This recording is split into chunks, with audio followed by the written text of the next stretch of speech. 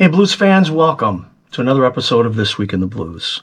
I'm your host, Jimbo Big Train Matson, with Big Train and the Locomotives. So let's take a look at what happened this week in blues history. Guitarist, singer, record producer, and songwriter Mike Zito was born November 19th in 1970 in St. Louis. He got a start in music by singing at local events at a young age, and as a teenager picked up the guitar and began playing regularly around his hometown. In 2008, he signed with Eclecto Groove Records and had his first release titled Today. The following year, he released Pearl River, and Zito was awarded Song of the Year at the 2010 Blues Music Awards for the title track off that album. Blues guitar player Chris Kane was born November 19th, 1955. Kane was something of a late bloomer, not cutting his first album until he was past 30 and releasing a breakthrough comeback effort when he was in his early 60s. But if it took the public a while to catch on to his music, he'd long had the respect of his peers, with hotshot guitarist Joe Bonamassa citing him as one of his favorite players. As a guitarist, Kane's style shows the influence of B.B. King and Albert King, both of whom were friends and mentors. Duane Allman, the blues and rock guitarist, session musician, and founder and original leader of the Allman Brothers Band, was born November 20th, 1946. Duane Allman went from musical unknown to one of rock's most revered guitar virtuosos, only to die a legend, all in about 24 months. He barely had time to establish his legacy, much less his name. Born in Nashville, Tennessee, Allman began playing the guitar at the age of 14. The voodoo man himself, New Orleans' own Dr. John, was born November 20th in 1941. Malcolm John Rebenak became Dr. John on stage and took the sounds of New Orleans blues, jazz, and R&B and twisted them into new forms. As time went by, he would later become one of the strongest proponents of the Crescent City's musical heritage, celebrating the songs and artists that made the city great. R&B pianist bandleader Lloyd Glenn was born November 21st in 1909. He was a pioneer of the West Coast blues style. Born in San Antonio, Texas, Glenn played with various jazz bands in the Dallas and San Antonio areas. He moved to California in 1941, joining the Walter Johnson Trio in 1944 and finding employment as a session musician and arranger.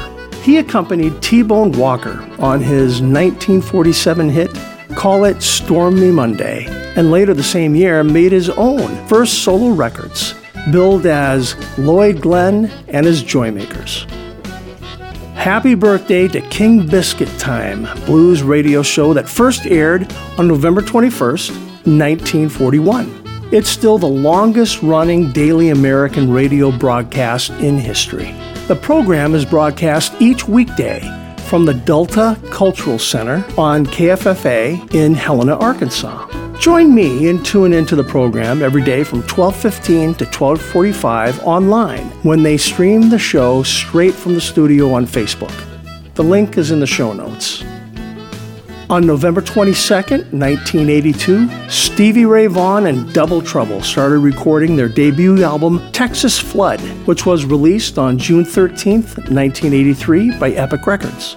The album was named after a cover featured on the album, Texas Flood, which was first recorded by blues singer Larry Davis in 1958. Texas Flood was recorded in the space of 3 days at Jackson Browne's personal recording studio in Los Angeles.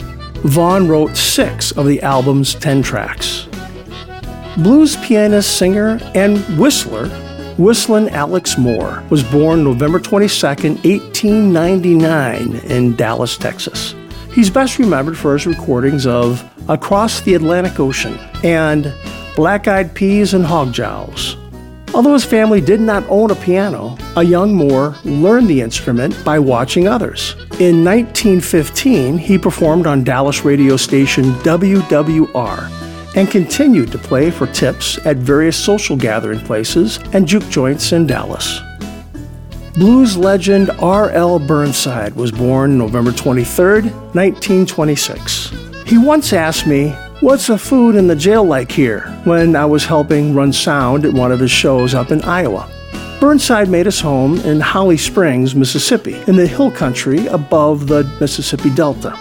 He learned his guitar from his neighbor, Mississippi Fred McDowell.